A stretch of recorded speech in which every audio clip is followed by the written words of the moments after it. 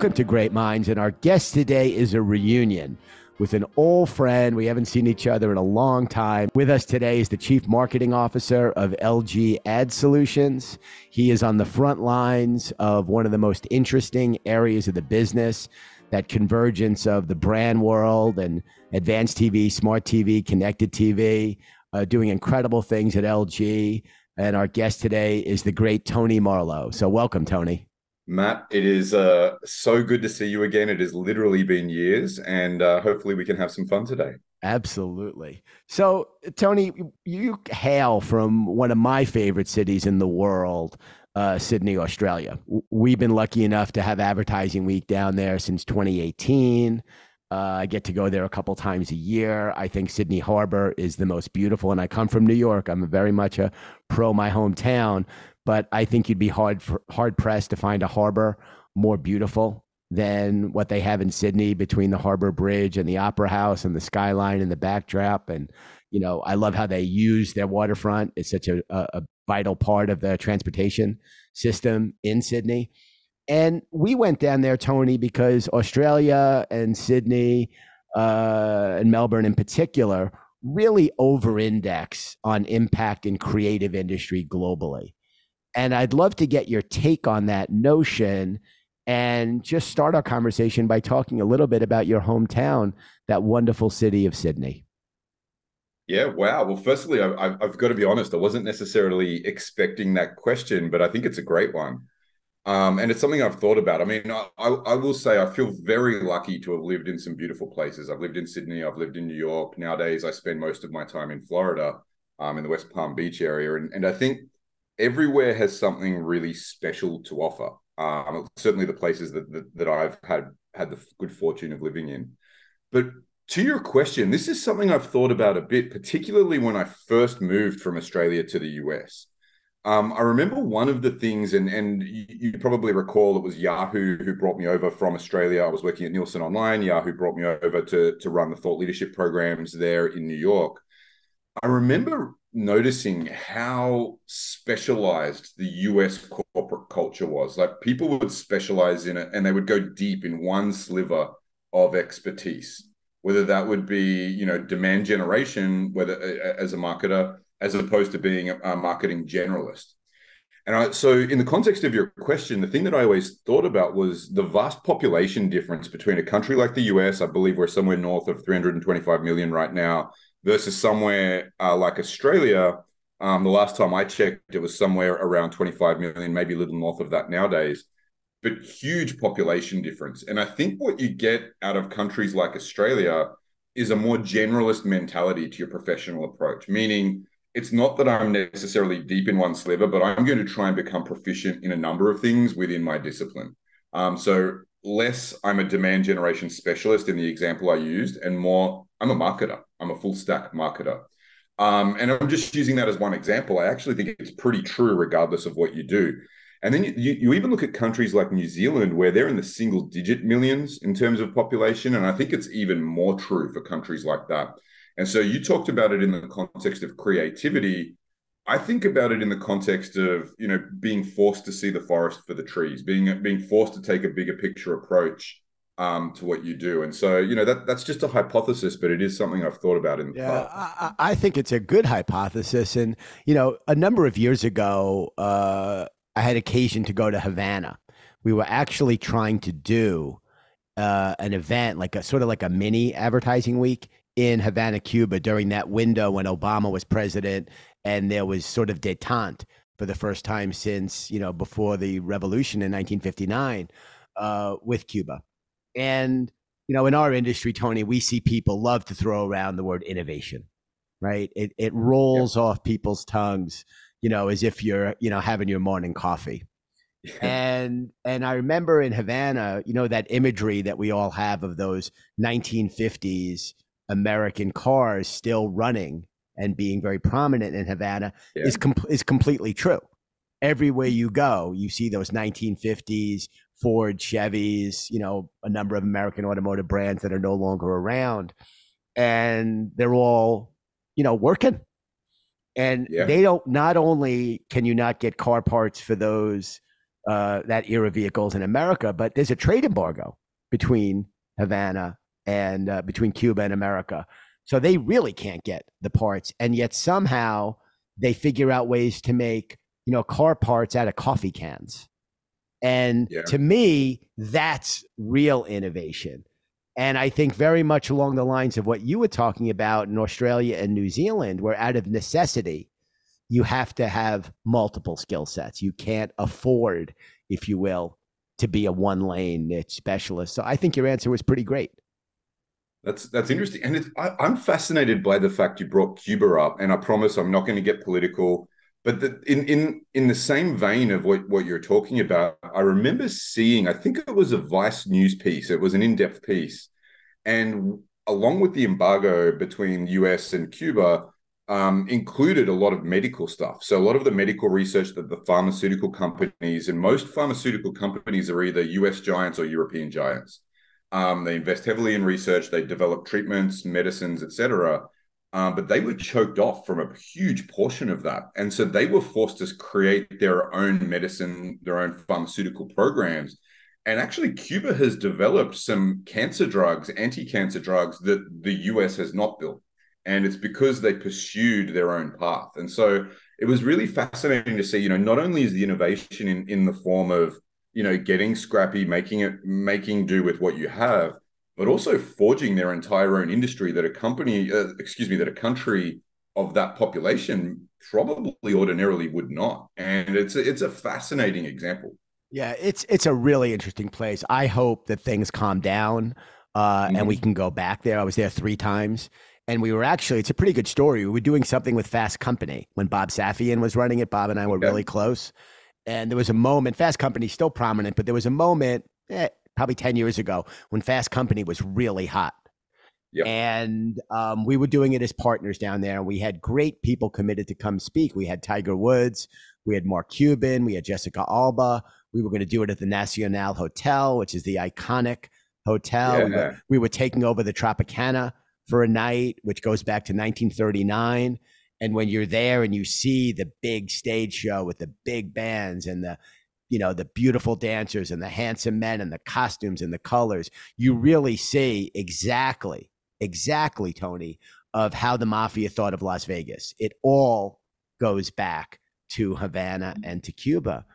Oh, I And love that. and we got really close. And to me, it was like I'm a big Godfather fan, and it was a real kick to be the first American to pull off doing something big in Cuba since 1959. Like I just thought that to myself, that was kind of cool.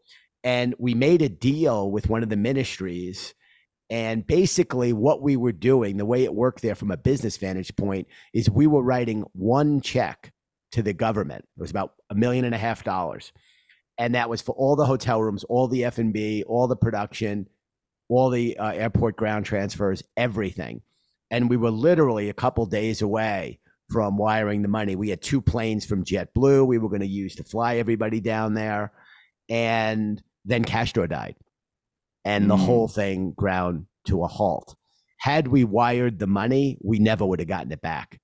And then the whole thing just Wow. cratered, and Trump got in, and he kowtowed to the Miami Cuban expats, and and all of it stopped, and the relationship has not been the same since that little window. But it was a pretty cool story, and I loved going, and I would love to go back. I love that, and I'll make it a little lighter. I have to ask you, if you don't know, I'm a bit of a dance fan. Did you do a Cuban salsa on any of your 3 trips? Well, Tell me you well, did. well. I will tell you that what brought us down was a dear friend of mine from the entertainment business, still dear friends, Eddie Micone. Eddie and I met when he was EVP of Radio City many years ago, and really pioneered the evolution of the Super Bowl halftime from something that Okay. was inconsequential. Eddie did when Michael Jackson played the Super Bowl, and a lot of other great artists were all booked and produced by Radio City and Eddie and his team. And what brought us down there was Eddie was doing a show with Isaac Delgado, who's still around, a very prominent Cuban musician, and Santiago, who was the choreographer at the Tropicana way back when. And the Wow. show was called, you're going to love this, Tony, salsa, mambo, cha cha cha. And that was the show. And we did go to some of the rehearsals. It was great. You know, the Cuban dancers, the men and women, are incredibly talented. Salsa, mamba, cha cha cha. I didn't think we'd talk about that, Tony. But I love no, it though. I love it. I did not. But that would be, and I love meeting Isak, and I have stayed friends, and I love that time spent with he and Santiago. I'll see if I can dig up that picture and send it to you. But Oh, please do. I want to see it. it was something. Okay, let's move on. Let's get at it. Let's get out of Cuba.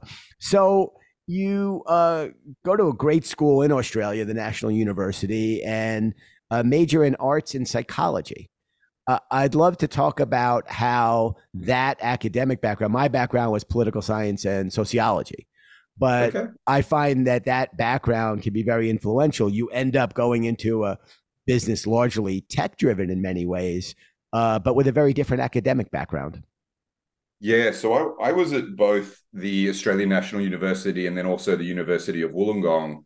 For my undergraduates, I did a Bachelor of Arts in Psychology and then a Bachelor of Commerce with a focus on marketing. I later did a Master's of Strategic Marketing.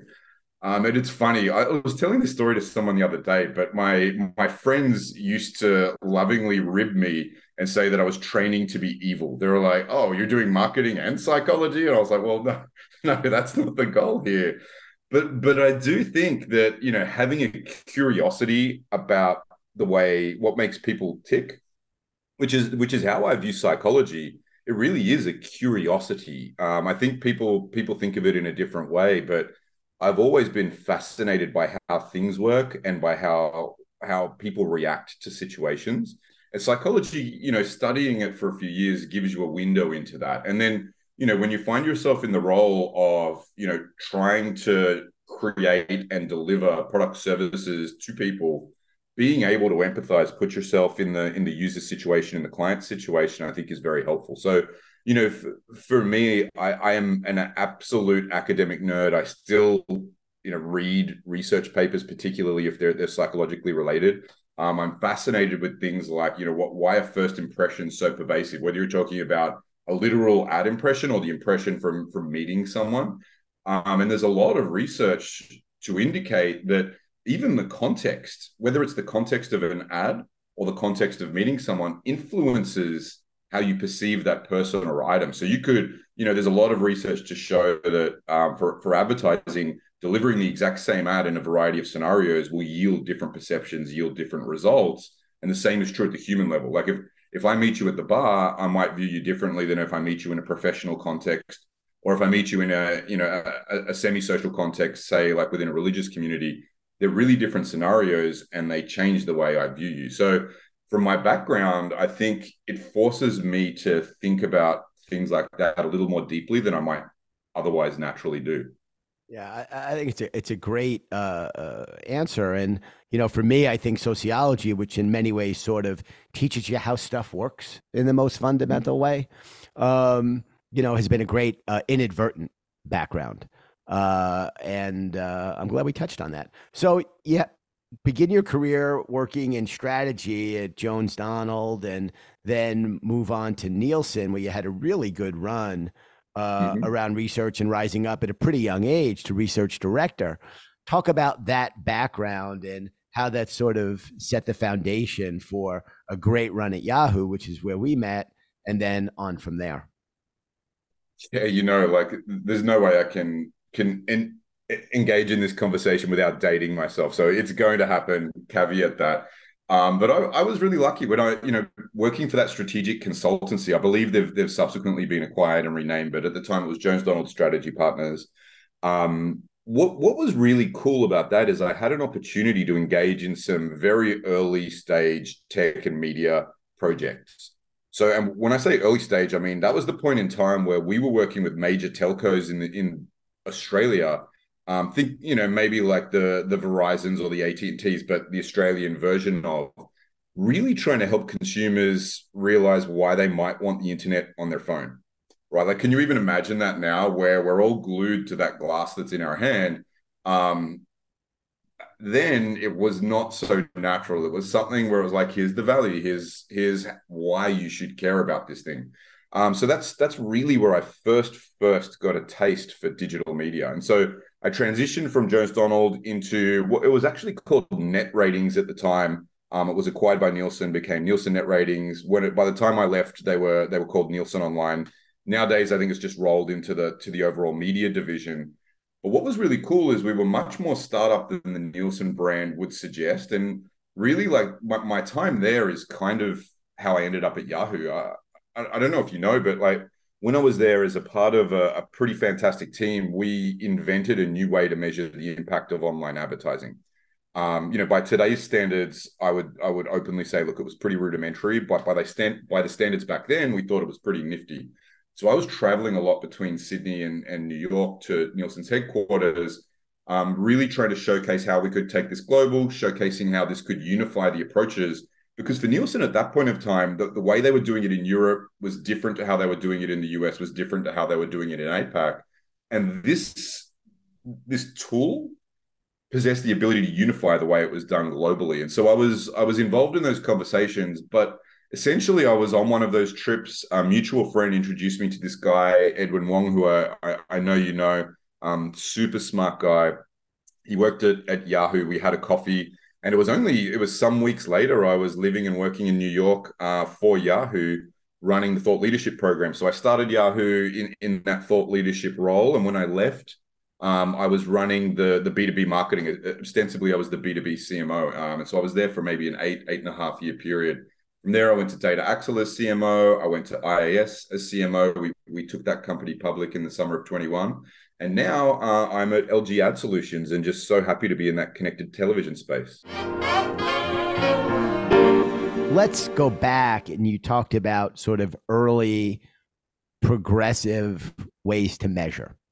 Mm-hmm. And the topic of measurement, cross-media measurement on a global basis, huge topic for groups like the World Federation of Advertisers, here in the States, the ANA, the 4As, the IAB. Very, very hot topic. Give us your take on sort of where we were and the journey along that digital revolution of measurement. Yeah, and I'll just caveat this. When we talk about measurement, I think it's possible to go down a couple of lanes. You can go down currencies, viewership levels, etc. I think we can put that on the shelf for this conversation. What I find really interesting is measurement related to outcomes of advertising. So essentially answering the question, did my campaign work? Or did this portion of my campaign work harder than the rest of it?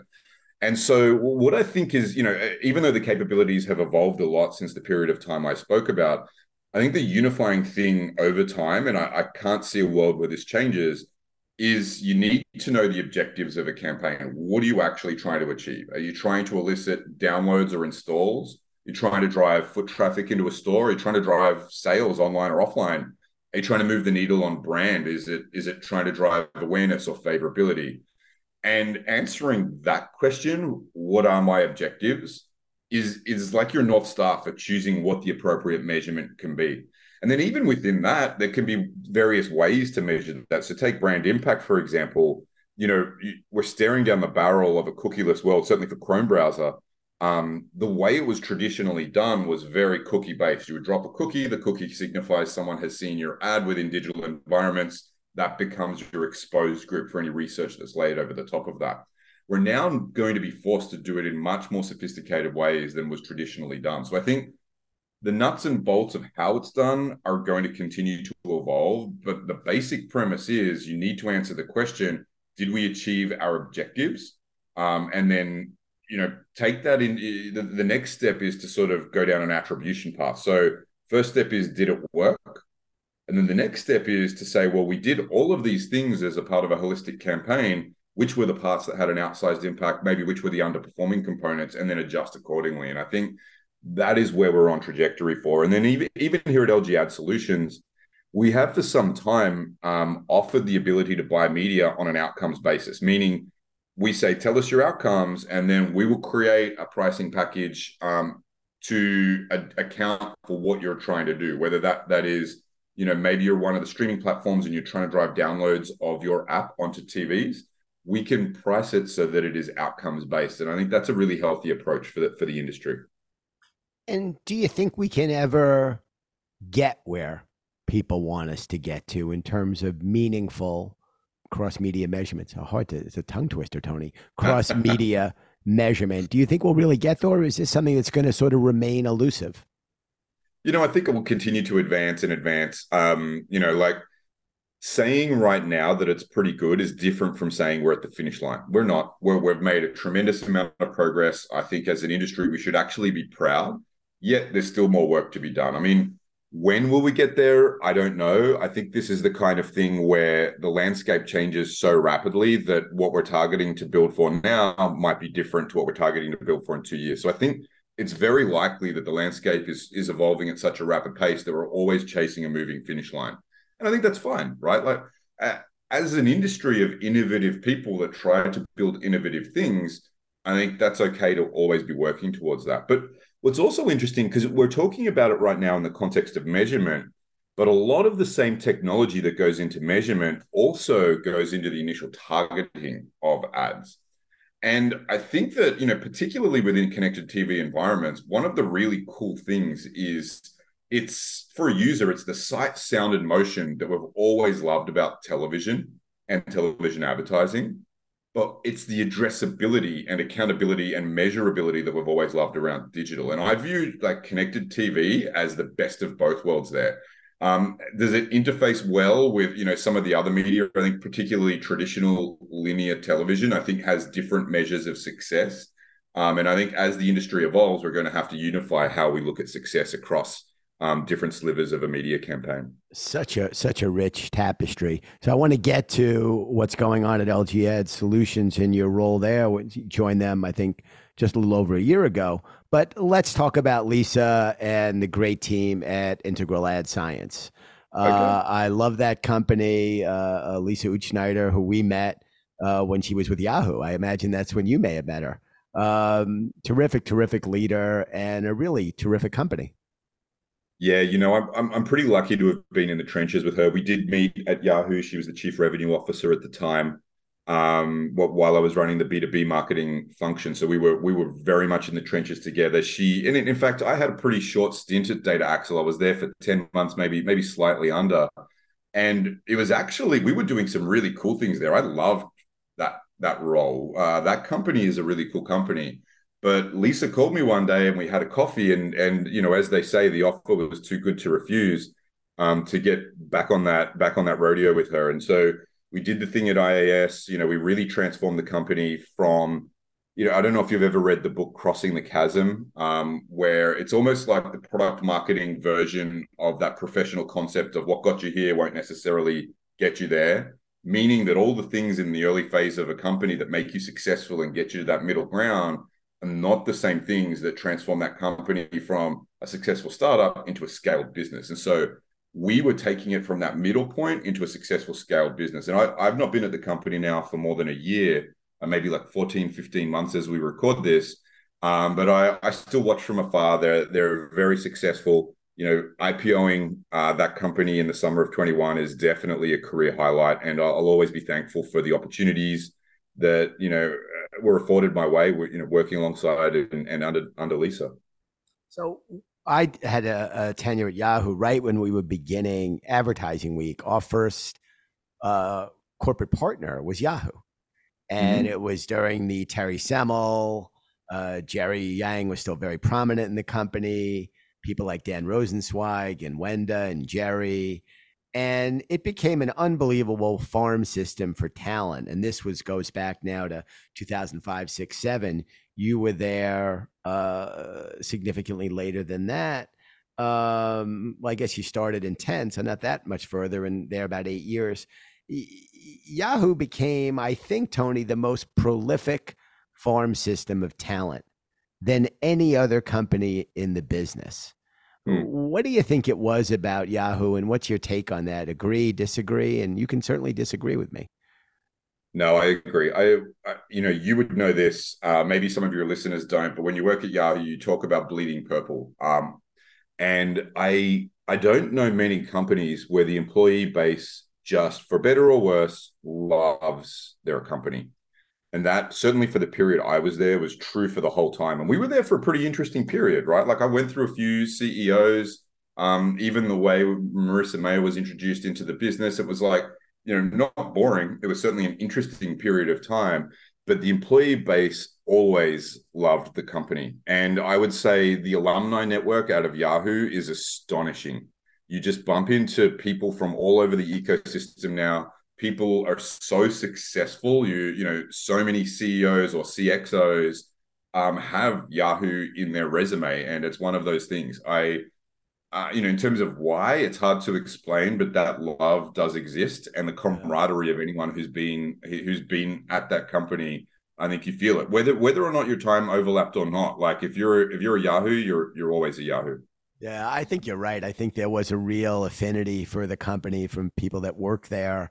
They really did some hatchet job. I mean, they had a series of CEOs, that were wildly unsuccessful, and yet they couldn't kill the thing. There's still almost 1 billion people a day on the platform. And they've been a great supporter of ours. I happen to like Elizabeth Herbst Brady and her team. EHB, I think, does a great job, and remain a big fan. And I certainly hope they can figure it out. But they've had some real interesting. There's a whole book to be written there about those who occupied the C-suite of Yahoo. From in that 10-year period or so. I think you're right. In fact, one may have been written, but yeah, I remain a big fan. I'm always sort of cheering from afar, and I think it's really interesting to see where they're going to take it. Obviously, they offloaded some of the SSP assets there, Yeah, really focusing in on the demand side. And I don't know. I'm really interested to see where this goes. I do think focusing in on that demand side and on the tech side of things is probably beneficial for the business, as well as just recognizing the value of some of those O&O properties. Like, Yahoo Finance is still a juggernaut. It's something, yeah, no, I very check much it on the so. regular. Yahoo Mail is still prominent. So I don't know. I'm cheering from afar, and I'm really interested to see where they take it next. Yeah, interesting stuff. So talk about the journey to LG. How'd you get there? Yeah, that's a good question. I guess it's not unrelated to, we talked about my time at IAS. What I didn't mention was, for the period I was there, it was a private equity owned business, Vista Equity Partners. For your listeners who are not familiar, they are like the best of the best. They know exactly what they're doing, such good partners. We were really lucky with the people we were aligned with, from a board level, from an oversight level. But essentially, it was, a long story short, I would say mission complete. We were brought in to do that thing, to sort of take the company to the next level. And there were a couple of us on the exec team where we did it, mission complete. It really afforded us a little bit of time to also think about, well, what do I want next?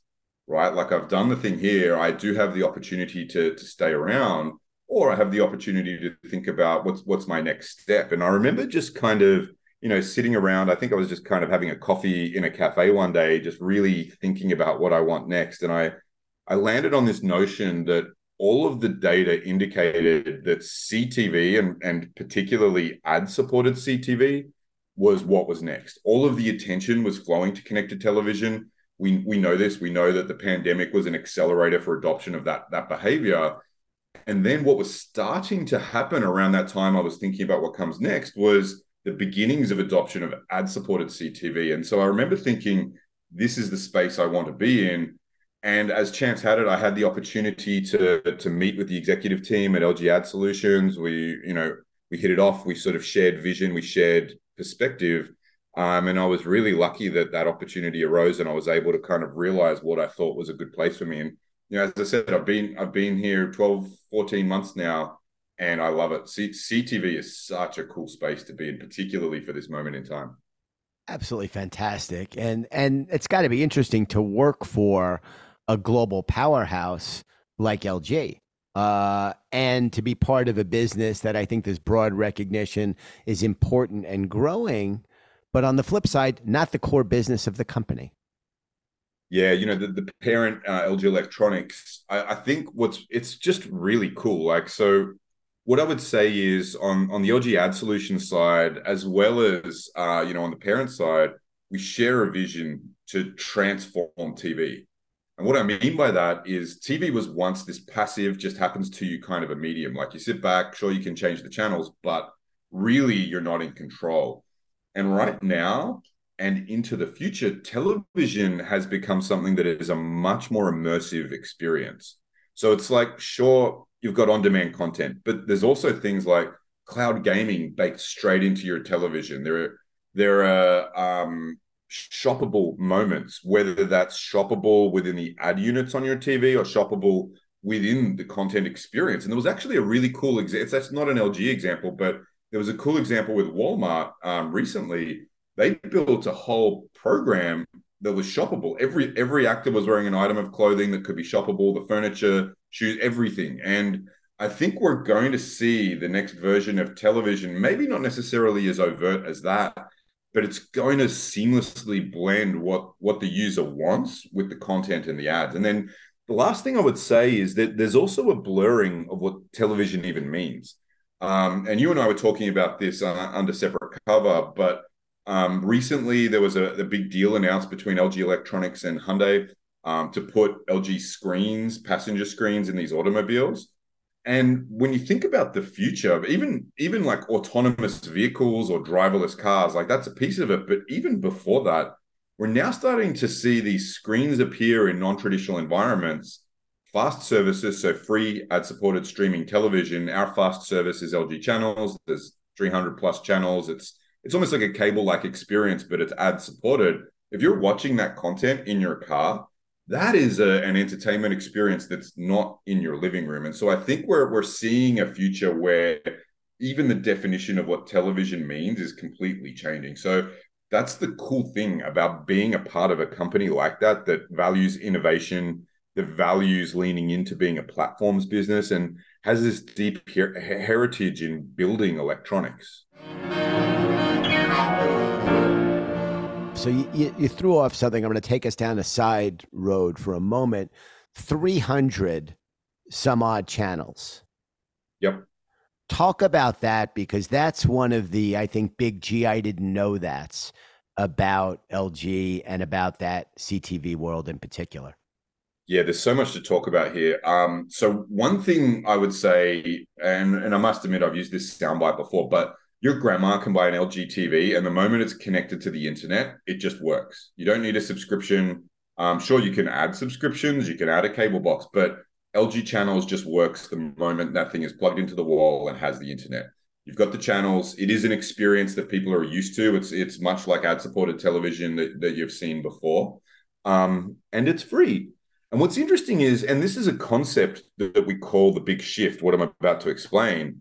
We started to talk about it before, but there was a period really coinciding with the onset of the pandemic where there was a hockey stick of growth related to streaming consumption. So there was maybe a 3-month period where we saw what would have otherwise been 3, 4, 5+ years of behavioral change. People started watching a lot of content, a lot of streaming content.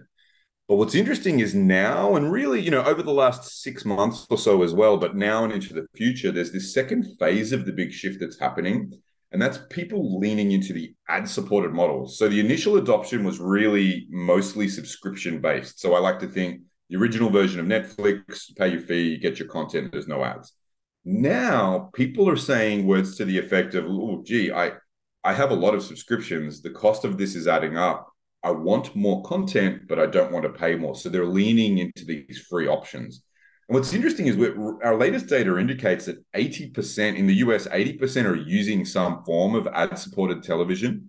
And the thing that really blew my mind is over 6 in 10, at 63%, actually prefer the free ad-supported streaming version. So fast channels like LG channels are being embraced and being embraced in numbers. And incredible growth in a very short period of time. I mean, I would think even since you joined last January, the growth must be out of this world. Yeah, it's tremendous. And you think about footprint. So for us, we have the footprint of approximately 200 million LG TVs worldwide, approximately 35 million in the US. That is a lot of people and a lot of TVs. I would also say, like, when we get into this territory, I like to just remind people that connected TV is not really your grandmother's TV. And what I mean by that is the television of 30, 40 years ago was one thing. And it's like now, sure, we have the 15s, we have the 30s. That is something that exists. But we also have these new units. We call them native units, ads that appear within your home screen, and they might help you with your discovery process. So, for example, we recently had a successful campaign related to the Barbie movie. That's front and center and present the moment you turn it on, helps you discover the content. It's useful. Layer over the top of that some of the things you can do with data. So with the traditional TV, it was really what I like to call a spray and pray approach, meaning that you knew there was a vast amount of wastage for any media plan. You knew your target audience was XYZ, and there was going to be a lot of folks that fell outside of who you were trying to connect with. With CTV, it's a much more digital-like experience where you can ensure your ads are served to who you're trying to serve them to, and you can even use data to inform how they get served. And an example I've been using a lot lately, but I do like it because it kind of explains the power of data. Even things like weather-triggered ads on TV, right? Like if you're a clothing brand and maybe where you are, it's super sunny, where I am, maybe it's rainy, that same clothing brand can serve you an ad that's relevant for sunny times. Here's some clothing that keeps you cool. For me, here's some clothing that keeps you dry. And a brand like that can maintain national scale while always maintaining hyper relevance of their messaging. And connected TV affords this. So, all of those things are really what I mean when I say CTV is not your grandmother's TV. Amazing stuff, Tony. So, talk about the lead time for some of this stuff. You're on the inside of one of the leading electronic innovators, manufacturers, designers in the world. The lead time for whatever that next generation, and that also, of course, means where LG Ad Solutions is going, housed in that not your grandmother's television. How many years out in advance are there things that you're seeing now that we as consumers won't see until 2005, 6, 7, 8? What's that window and lead time, if you will, and sort of take us behind the technological innovation curtain? Yeah, I mean, firstly, I'd say that's a bullseye of a question. It's a great question. It's also a somewhat tricky one to answer on the record, but I'll do my best because when we talk about our innovation roadmap, of course, you sort of have different time horizons. So there's your innovation over the coming year. What are we doing in Q1, 2, 3, 4? There's your medium term innovation, and then there's sort of like blue sky thinking beyond that. And we engage in all of those things. Now, obviously, there's an urgency to the here and now. But and I know you're asking me this in the context of a company level, but I would say even on a personal level, I've always been really into this concept of the Eisenhower matrix. I'm sure you're familiar. For any of your listeners who aren't, it's the world's simplest 2x2, often used for assigning how you will put your effort into things. So on one axis you have important, less important. On another axis you have time urgent, less time urgent. And a couple of those boxes are obvious. Like if it's not important and it's not urgent, you cut it. I think most of us recognize that. If it's very important and very urgent, most of us know, okay, jump on that. That's a P0 thing. But I think it's really the other two boxes where things become a little tricky. I think a lot of people get tripped up for things that have time urgency but no importance. And they tend to do those. Things that are really important but don't have a time urgency to them. And that could be something like your own investing in your own professional development. That's something that tends to fall to the wayside. And if you don't specifically carve out time, and that could just be as simple as blocking it out in your calendar, it tends to not happen. And so I do a daily and a weekly exercise just for my own to-do list. And then at a company level, for the companies that I've been involved in, I try to encourage an approach where we consider those really important things where there's not an urgent time driver to it. And I think like that philosophy, while I'm not sort of talking specifics, I think serves us well, where we're forced to think more strategically, forced to think about what are the needs of the consumer in 2, 3, 4, 5+ years from now. And I do believe we're entering an extraordinarily transformational phase. Like even it's hard to talk about this kind of planning without mentioning artificial intelligence. Like over the last year, generative AI has transformed the way we work on a day-to-day basis. ChatGPT consumes a lot of oxygen in the room. It's just certainly for what we do, it's just become a part of our daily lives. And it starts to become so rapidly advancing, it becomes difficult to predict. Like, I think we might have the ability to predict where it will be in 1 year. Where will it be in 2 years? There's a bigger question mark. Where will it be in 3 years? I don't know. 4+ years, arguably impossible to predict. And it's evolving so rapidly. And so I think you've got all of these factors, but if you at least try to carve out time to be strategic, to be bigger thinking, then you will. It's a great answer, and you touch on AI. It's certainly affecting everything as we all try to figure out what it means. On a very fundamental level. It seems like that old notion, I guess it goes back to Moore's law about the pace of, technological driven change. I read something interesting about the EU was sort of trying to get ahead of regulation and setting forth some ground rules for AI. Thinking at the time they were very progressive. This goes back to, I think, 2021. And at that time, they were determined to get ahead of it. Widespread concerns about, Bond villain-esque implications of AI. And they passed these regulations, which they all view as very progressive at that time. And it did not foresee, ChatGPT. And so all these regulations were written. And now, obviously, there's the Google version and there's this version and that version. It seems like that pace of technologically driven change, whether it's, what's happening on the screen, where the screens are going. I mean, the thought of, LG screens going in automobiles, that's mind blowing. But it's got to be really exciting to be at a place that's driving a lot of that pace of change.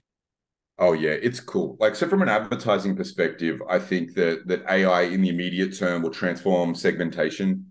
I think AI will be able to, will sort of currently is and will continue to increase its capability here, but be able to create these intelligent segments that are more likely to convert, more likely to resonate. But we as humans may not really understand what is it that unifies this segment. It won't be as simple as men 21 to 54. It will be much more complex.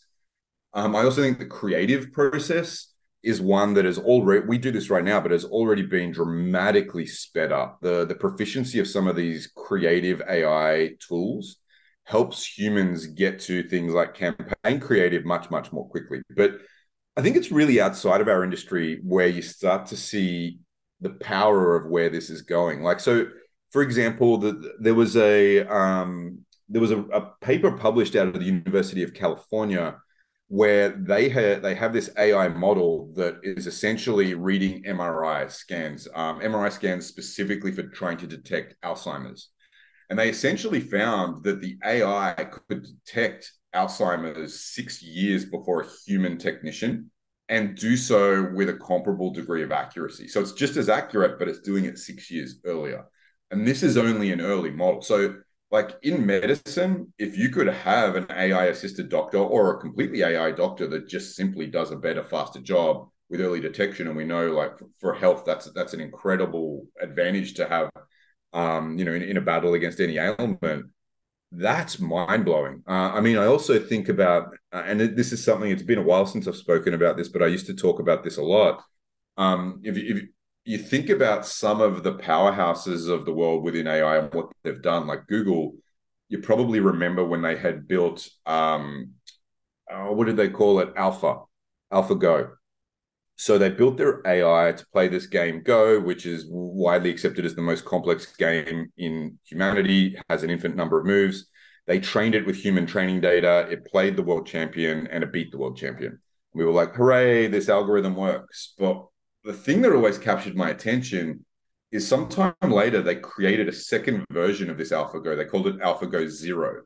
And this time, instead of feeding it training data from human games, they essentially just gave it the basics of the rules of the game and forced it to play itself over countless times, but possibly billions of times. It just played and played and played until it understood the game. And then what they did is they pitted the original AlphaGo, which beat the best of the best in the world, against AlphaGo Zero in a 100-game matchup. And the new one beat it 100 to zip. And I think I love this story because it helps us understand that we don't understand it. When we are the source of this AI's intelligence, it does a great job. But when it just goes its own way and it uses its own intelligence, this non-human training data, it does exponentially better. And I think, I only share that story to say, like, a lot of us are crystal balling around AI, but the real answer is we don't really know where it's going because it is literally by definition beyond our intellectual comprehension. Yeah, I just, as a layman about this stuff, I just worry about the Bond villain scenario. But I love this conversation, Tony. It's great to see you and to catch up. I love what you're doing at LG Ad Solutions, and we should absolutely stay in touch. I'm sure love to get you back on our stage. I love, your thought leadership background, and we got to work together at Yahoo. You really know your way around that race course too. And I think we could have a lot of fun together, at Advertising Week around the world going forward. And that would be a joy to be in your company. More, we could talk about the Who and whatever else comes up, old pal. Right on. But Matt, just so good to see you. It's been a pleasure to be able to chat, and let's definitely stay in touch.